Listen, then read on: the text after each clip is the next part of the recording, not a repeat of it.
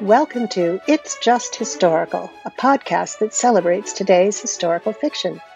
I'm your host, Suzanne Dunlap, author of 9, soon to be 10, historical novels for adults and teens. Join me and my guest for the next half hour while we talk historical fiction, writing it, reading it, publishing it, and more, with tips about process, pet peeves, and preferences.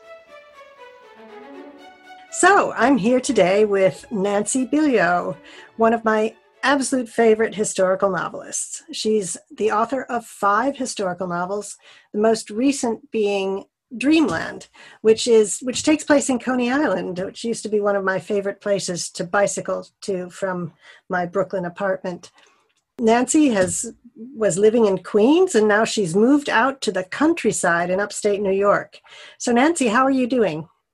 Well, we're settling in. We have been here 10 whole days, and we've gone from being in the middle of the city to a century-old farmhouse with no air conditioning and no dishwasher. I think we're doing well. Yeah, so first let's get the sort of elephant in the room out of the way. How have you been managing during this pandemic? How has it affected your writing? I haven't really been able to write much fiction. It's been very difficult.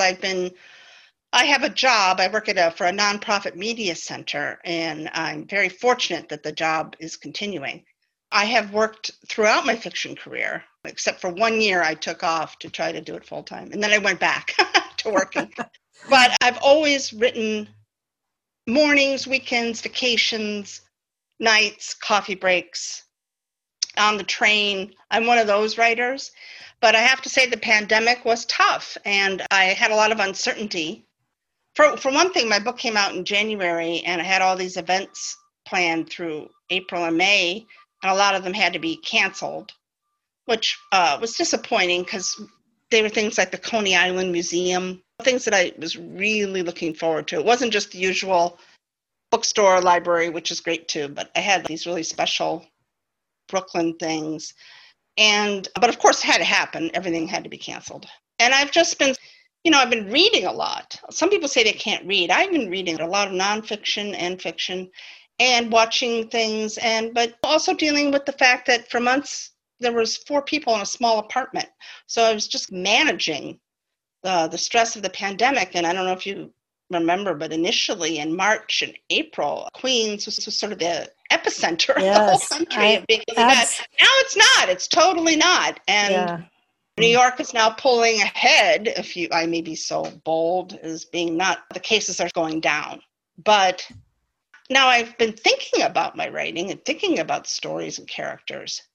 But I've just been sort of managing my family and my job and just worried about everything. It's hard for me to write when I'm worried. I don't have to be in a state of bliss.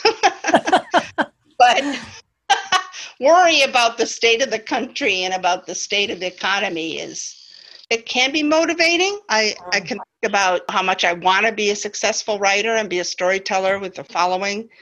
But it's also, you can imagine, it makes one agitated. Yes. And it seems, for me anyway, it goes day by day. Some days I can be super productive. Other days, like today, was one of those where I just think, okay, I have all sorts of things to do, but I don't know where to start. I tend to do that where I'll have a burst of energy in the morning and I'll say, okay, I'm going to research this, and I'll start to research, and then it'll make me want to go and check on that. And then I'll circle back to C, and then I'm on to D. And even though research is important for my books, I don't want to say waste the creative time, but it's gone. So I find that what I have to do is I have to research at the beginning of a historical novel, and then I have to just write and find the characters. And then once in a while, stop and do spot research. Yeah. And then at the end, fact check. But I can't stop and start because then the characters, it feels stiff and, I don't know, inhibited a little bit if I'm constantly researching. I don't know. Does this make sense?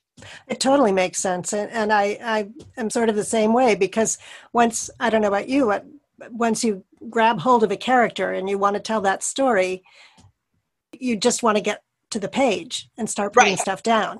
And so I'm not one of those people who can spend a year researching and outlining. No, know. I start to get very antsy. I want to say, okay, I've learned all this great stuff. Now, what am I going to do with it? How am I going to make characters fly? I hear you. And you do have wonderful characters. Oh, thank I you. think I was first introduced to you reading the Joanna Stafford mysteries, Right, which right. I enjoyed very much. Can you talk a little bit about what inspired them? Oh, sure. What happened was I was working as a magazine editor at the time, and I'd started doing some screenwriting. And I was talked into going to a novel writing workshop where you bring in pages. And I thought maybe that would be good for me. I've never written, and this is about 15 years ago, I've never written fiction. I've read a ton and I write screenplays, but I've never written a short story or a novel. So I came into this group and it was like, well, what are you going to write? And it was a group of people doing everything from The Next Devil Wears Prada to an edgy mystery, all over the place. So I said, I've always loved English history and I'm a real Tudor buff. So I would love to set a book in a period of time that I love. And I also really love mysteries. So maybe I will try my hand at a mystery. So that was the genesis, me just thinking, what could I do? What could I do that wouldn't be too scary? And I thought, I've always just adored the 16th century and read a million biographies and watched the original Elizabeth R. and so forth. That's what I decided to do. And then I was thinking, okay, who's my protagonist? And I thought, well, I don't want to do The Other Boleyn Girl, which isn't a mystery anyway. I don't want to do a famous person as the main character. But then when you think about a mystery, I don't want to be coming up with a lawyer or an apothecary who's solving the village murders. I don't want to do a cozy series either. So I was trying to think just who's interesting in that time period. And I thought, what about a nun? Because this is the time where the Catholic Church was being brought down and people were losing their lives and their calling. And I thought, what would it be like to be in the middle of that? That would be extreme conflict. And so that's how I came up with Joanna Stafford.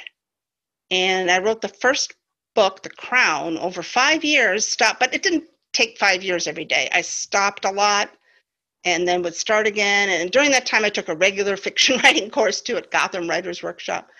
And I did a lot of more workshopping and before I found an agent. And I had a lot of confidence dips and it would be hard. And I remember laughing once because I was feeling really challenged by a part of my book I was trying to write. And I said aloud, nobody asked you to do this.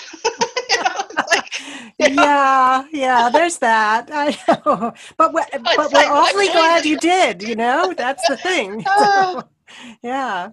No, I was going to say, and then the first, I just hadn't thought about a series at all, but then I found an agent and he, I didn't know. I knew a lot about nonfiction and magazines. I didn't know anything about fiction and commercial fiction. And he said it would be really helpful when I try to sell your book if I could say that you have potentially a series. Could you just write a page on another book or 2 books? So I did. Because in the magazine world, somebody says, write a page. Sure. Yeah. Just sit down and write a page. But so he was able to sell the first one, and The Crown had a nice reception. It did well. The problem was that 2012 was when my book came out, and 2012 was a very turning point year for the book business.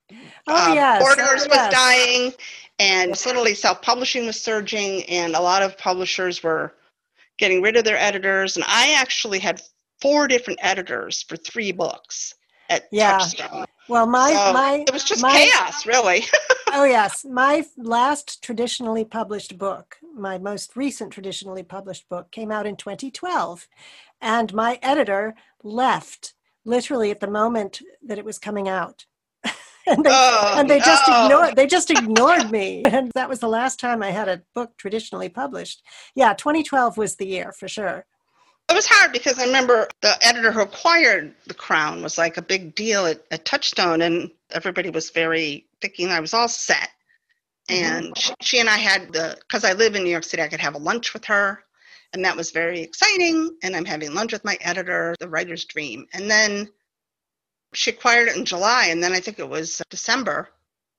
Oh, and then they set the date 18 months ahead, which was like, God. But that's what they're making.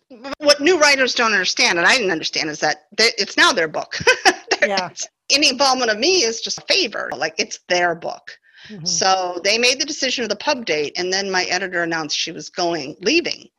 And it was very hard because the second editor wouldn't even read it. Oh, yikes. She wouldn't read it. And then it went into limbo. And then the third one, Heather Lazar is her name, she stepped up. And she's someone who has a reputation for liking historical fiction. Right. And she did a good job of getting that first book out. And so she came to the rescue. So it was harrowing. And some people say, oh, you've been so lucky, you got an agent and then you sold your first book and then it came out. I'm like, yeah, but then I was in it. I was in the stew, you know what I mean? And the stew is very messy.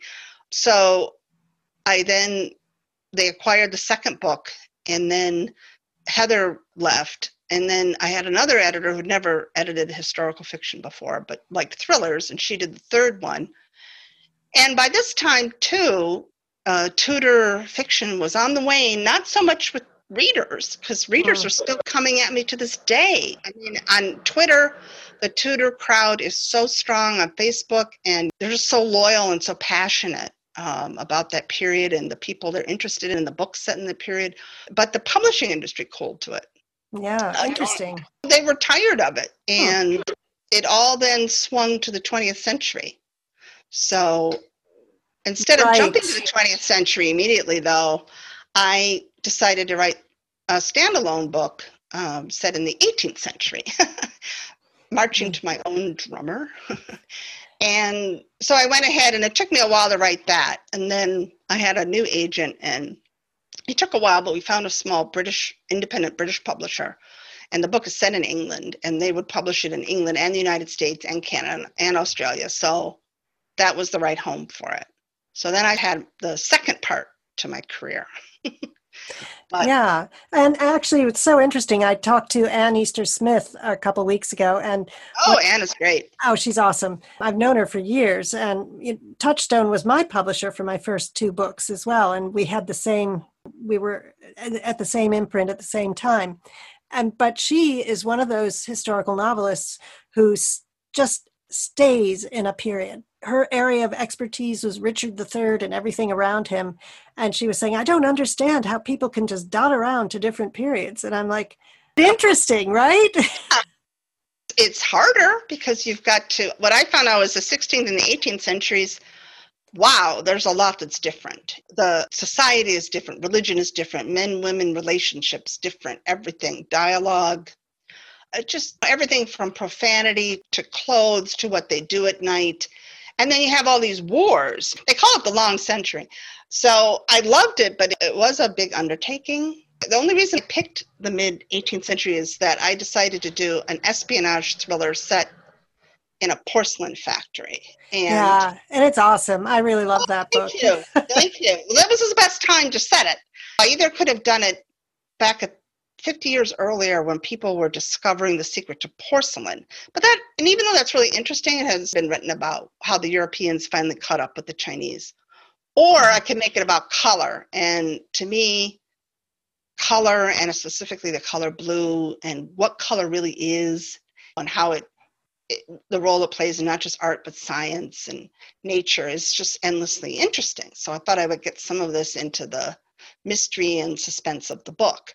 So I picked this period because it was also when Sèvres porcelain in Versailles was just starting to take off. So there were reasons why I had to pick 1758. It's actually a really interesting year to people who like the 18th century. Now, the problem is that there's not like millions and millions of people walking around saying, I love the 18th century.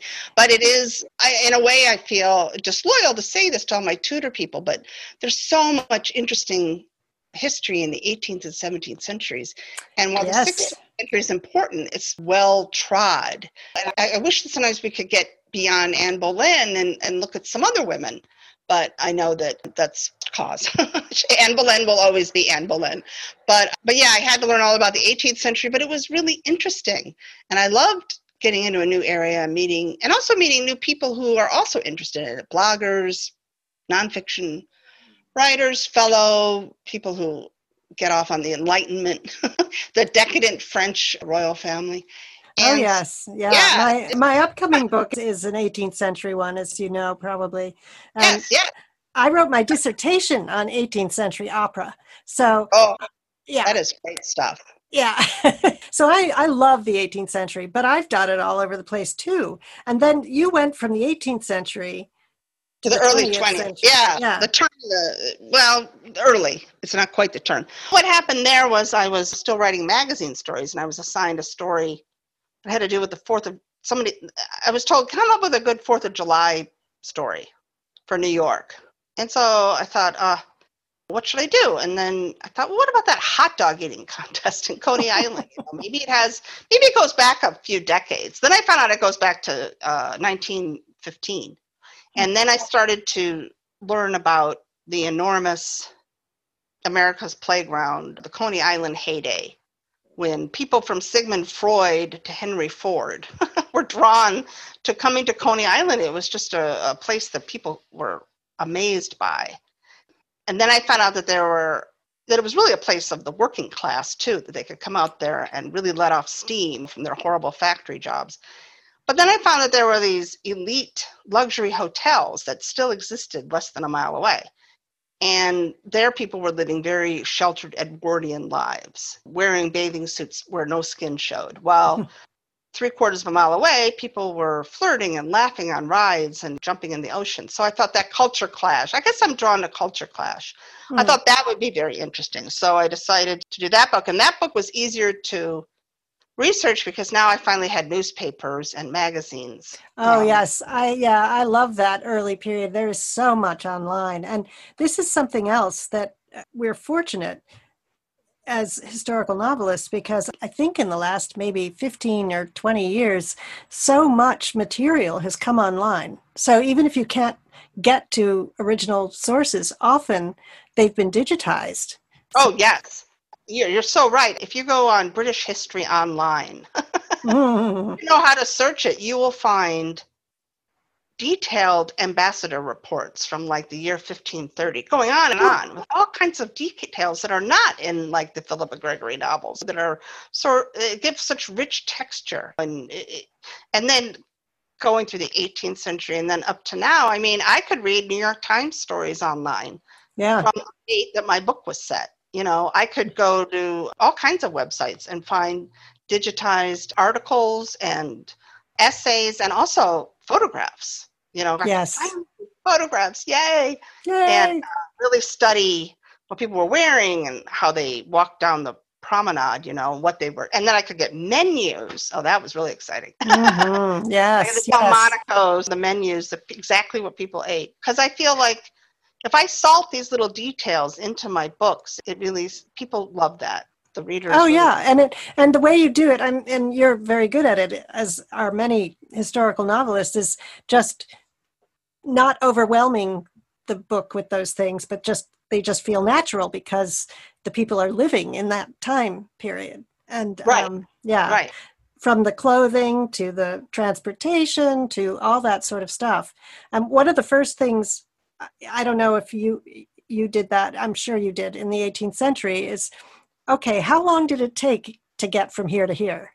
And how did they get there? Oh, that was a big problem because I had to get people from London to Derby. Yeah. And Derby elsewhere. And it's, okay, exactly how would they do this? Because it's more than a day. Yep. So you don't just get on a horse back then and just go. So and people have a distorted view of how people traveled in that time period because of Poldark, the series on TV. They always have horses galloping. I think there's these glamorous coaches where people are just lounging in the back. And I did find there were starting to be coaches then, but it was not comfortable. And there was not really, like, to say the least, hotels along the way. So I just finding out, and the roads were a mess. That was very interesting and difficult. And then once I was in France, the book was in France, I had to figure out how they would travel from the coast to Versailles and Paris. It was interesting, but it was hard. Yeah. And now I can put people in the subway.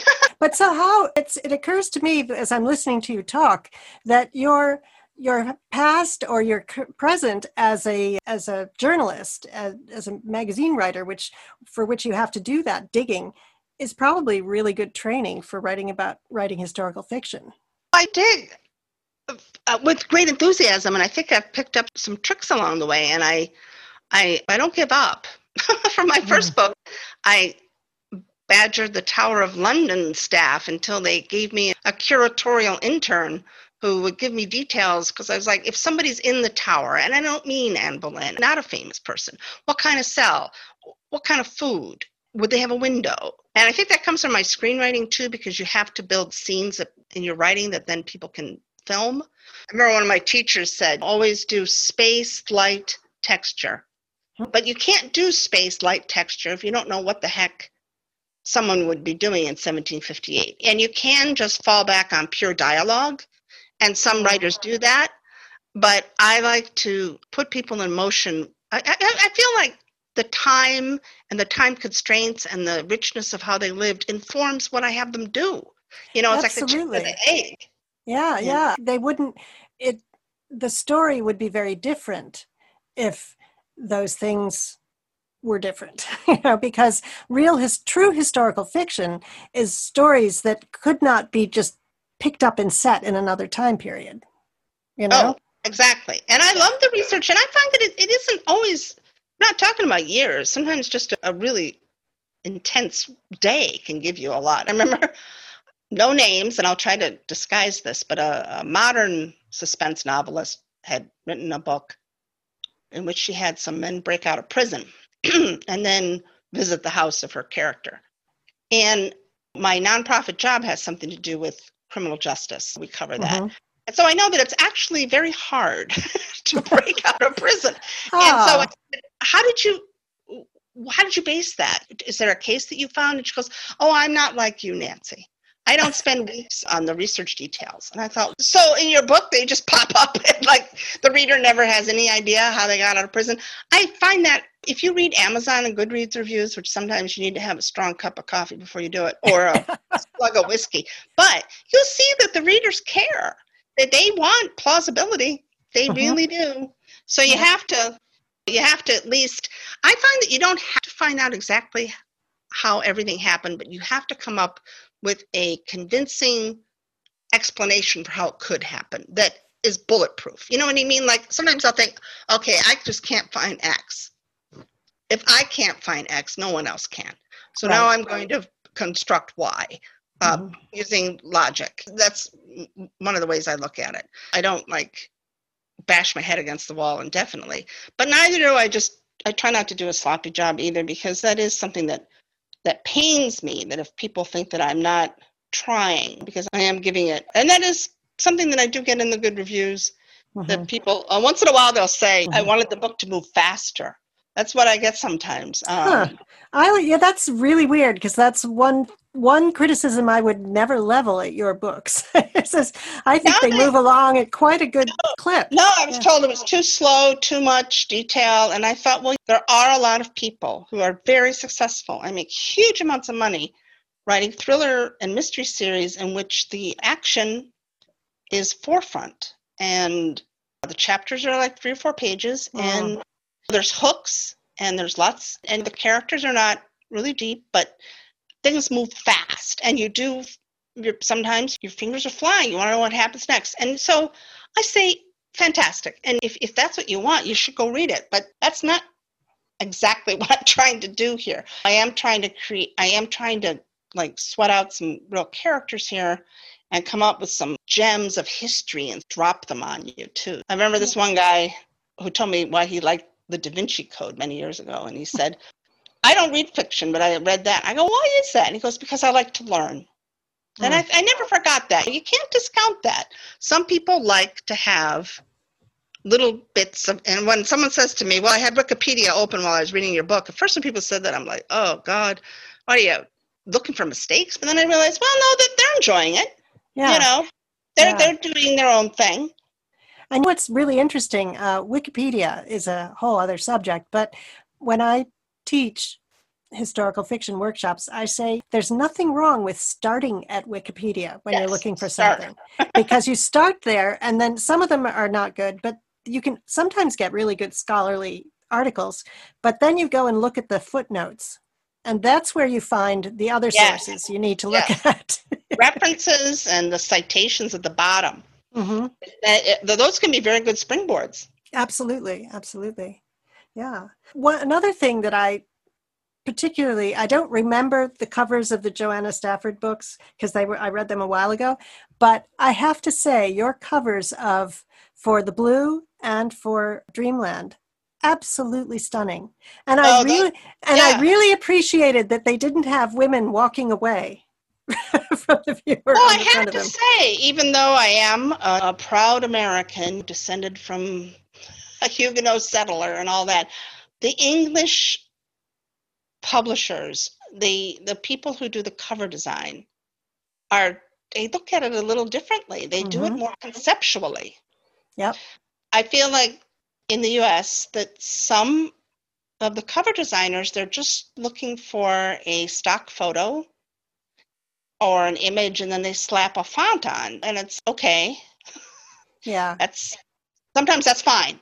Yeah. But, and the thing is that what I think part of the difference is, and I was in advertising in London. I lived in London for 10 years. Wow. And I worked in advertising there. And then when we moved to New York, I worked in advertising in New York. The difference between the culture of those two environments was enormous. And in London, it was so much fun. It was all about being creative. It was all about thinking of crazy stuff and all this kind of thing.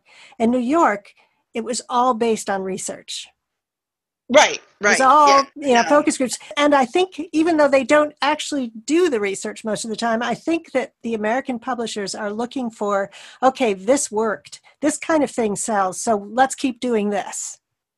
Yeah, I do. My first book, the first cover just didn't fly. And my agent at the time was very good about saying, please try again. And the one that they came up with had a Renaissance painting image and it was ghostly and it was good. But then the second one, we just had a woman walking away. Yeah. And I think that was one of the reasons why the second one didn't do as well. The Chalice didn't do as well as The Crown. The cover wasn't as good. The cover is important. And with The Blue, when my husband and I opened, we thought, oh, that's interesting. It's like a concept. But we didn't say, oh my God, the heavens have opened. But we thought, this looks good. But then when people saw it, they went nuts. The readers went nuts. And so I realized it's a very nice feeling to know that the publisher, that they know what they're doing. Oh, yeah. Yeah, exactly. They knew what they were doing. And then with Dreamland, I was very excited because it is so rich and conceptual and intriguing. And I think another thing that the publishers need to be thinking about more than they do is the fact that Instagram is becoming a big thing with the reading public and bookstagrammers, and they work with those covers. They want to take a cover and style it and pay homage to it and pair it with other things. And if you give them something interesting, then that'll get them more intrigued. And yes, sometimes it does, I think, lead to people wanting to read it. It's not purely decorative. You have to see the cover as something that can really entice and pull people in to say, what is this? What is the story? Rather than, here's a woman walking away, 1,000 others are also walking too. So, yes.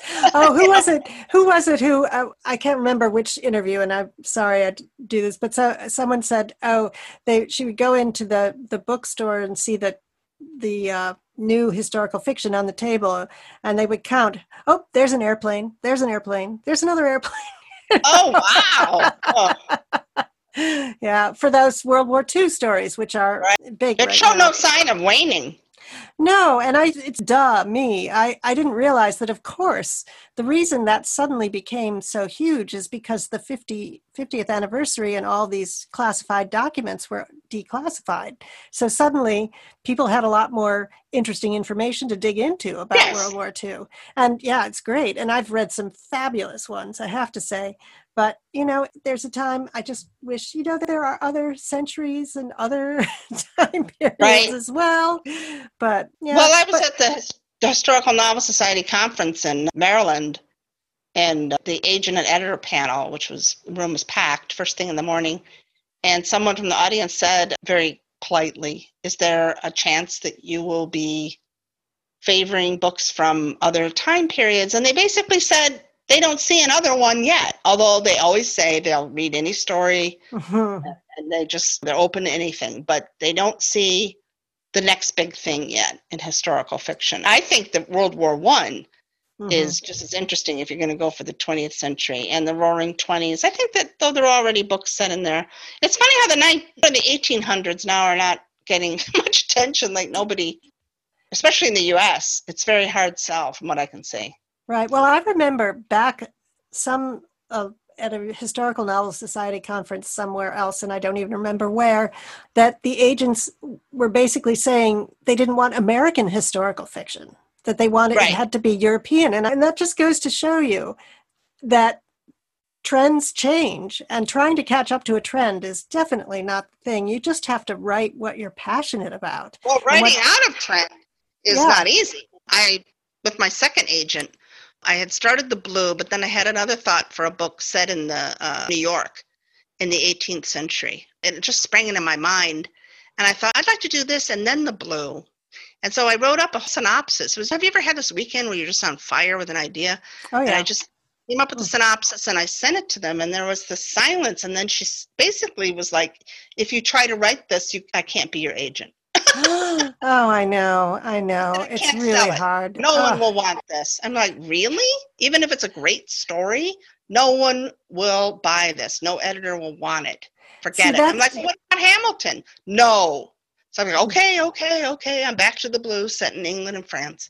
Yeah, it's so interesting because you're going through two gatekeepers. You have to convince the agent, and then the agent has to sell it. And the agent first has to think that they can sell it to an editor, and then the editor has to think that they can sell it to the public. It's a really brutal system, I think. A lot of hurdles. Yeah. And the thing is, though, that I think it's partly, you talked about 2012 being this watershed year, and there were a lot of consolidations of publishers. And I think that's where this whole idea that there has to be a massive hit. It's not about just bringing forth really good books, because there are a lot of really good books that never get published, of course. I'll just be honest with you that there was no U.S. editor who wanted The Blue. We tried them all, and they all said, we love it, but we're only taking 20th century, or we have something like it in the pipeline or whatever. And my then agent said to me, the editors are risk averse and they all think alike. Yeah, I bet, give them their due. Editors really want to fall in love with books and really want to help books come out. I think that they're also another thing. They're under pressure too. Yes, another thing that Anne said, that she talked to her old editor from Touchstone when she was trying to sell a book that nobody wanted. And the editor said when she was publishing around the same time as me, 2005, 2006, if her editor fell in love with a book, she would just have to go and maybe one or two people talk to them and, yeah, we'll do it. Now you're facing 20 people, and the marketing people are the ones who have the biggest say. Oh, yeah, I get that. It's not the editors per se, it's the whole system, I think. They want what was interesting about The Blue is that I felt very discouraged, and I was very shocked. And I think you and I both know Chris Waldher, who's a friend of mine in Brooklyn. And we decided, we were having drinks after the library thing in Brooklyn. And she asked me what I was doing. And I said, I think I'm just going to give up and put it in the drawer. I don't know what I'm going to do because, no one seems to want it. And I don't really have, my confidence has been shaken. And she says, do you want me to look at it? And I said, I wouldn't want to impose it on you. And she says, no, I want to read it. So I emailed it to her, and then I hid under a couch. And then she emailed me, I love this. And I thought, okay, we're going to keep trying. And I know that seems ridiculous that I was so fragile. No, it doesn't at all. Are you kidding? The thing is that people don't realize how you can be so discouraged, and you just need someone to say something to really suddenly get what you're doing. And it can make all the difference. It was just ironic then when The Blue, they put it out the first week of December, and they ran out of books. I know. They didn't print enough. And people were like, but I want this for my wife's Christmas present. And then there was this huge surge of interest.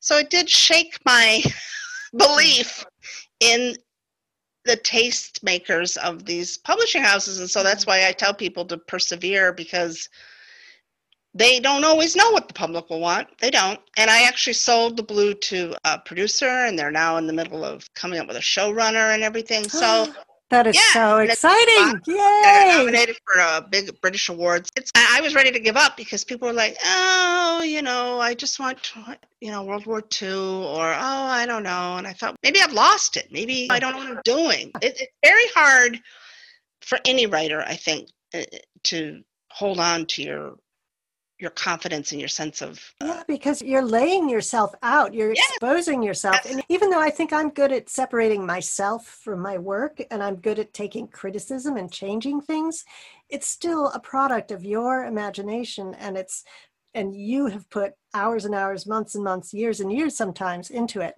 So to have it rejected is so hurtful on a fundamental level. It's hard, and it's all it could be such a fluke too. What's going to be, the big hit? It's confusing. Yeah, and it can be a matter of timing too. I've heard stories where people tried to sell something 10 years ago and no interest, and now suddenly, oh yeah, they can sell it. But that's a great twist. Yeah, exactly. So anyway, is there anything you'd like to talk about that we haven't covered here? No, I think that we've covered. It's been a great conversation. I think we've covered everything that I can think of. Just that I'm a huge fan of historical fiction and of mysteries, and that's what I think is important too. Because I remember once on Historical Novel Society page, this man was talking about a book that he wanted to write, and then one point he says, "I don't really like historical fiction myself. I prefer biography." And someone said, "Well, I think then you should probably be writing biographies." I think that you really have to. I mean, I fell in love with historical fiction when I was like 10, 11 years old, reading Mary Stuart and Nora Lofts. I was often, the librarians would say, "This is too old for you," but I'd grab it anyway. And I think that if you feel moved by these stories and want to create a little magic, I think that makes all the difference. Yeah, and the thing is that it's really hard to write a book. And I think that a lot of people don't realize what it takes. And you have to keep up that level of passion and caring throughout the whole process. And that can be really hard unless it's something you really want to write. And I know there are people who can write to brief, say, "Oh, you want a thriller set in this? Okay, I'll not churn. They're probably good writers, but okay, I can do that." Not me. And because of my magazine background, I write rather oddly in that, and I've tried to change, but I'll write the first few chapters endlessly. I'll revise them a million times. And then when I feel like they're right, then I'll move on. While other people say to me, "That's crazy. You have to write a whole rough first draft and just get it out." And I say, I'm trying. I was an editor before a writer. And so I feel like I have to have it right. I have to have everything set up to then go on to the next stage. And I do loosen up as I go. But my first chapters are just slaved over every time. I have to tell you, I've rewritten the first paragraph of this manuscript I was talking about 100 times. Oh, I love it. Yeah. The thing is, too, that there is no right way to do it. You do whatever works for you. And that can be, there are people who do detailed outlines. I cannot do that. There are people who dash off a whole thing. And there are people who, it takes them years to write a book. I shouldn't keep you much longer, but this has been great conversation. Thank you for terrific conversation. And so, where can people find you, Nancy, online? Oh, I have my website with my blog and all sorts of links. What's the link for that? What's my name? www.nancybilyeu.com. NancyBilyeau, and then I'm very active on Twitter as tutorscribe.com. You can see that I thought I'd be writing tutor forever. And then I'm also on Facebook, have an author page, and Instagram. But Twitter is where I'm most comfortable of all of for author stuff, for the social media. And then I have a newsletter. I really appreciate you taking the time to come and talk to me. Sure, it was my pleasure. And thank you, and have a great day, and enjoy your country living. Yeah, back to watching the wild turkeys parade around the edge of the yard. Oh, fun. Turkeys are not very intelligent. We'll see. All right. Okay. All right, Nancy. Thank you so much.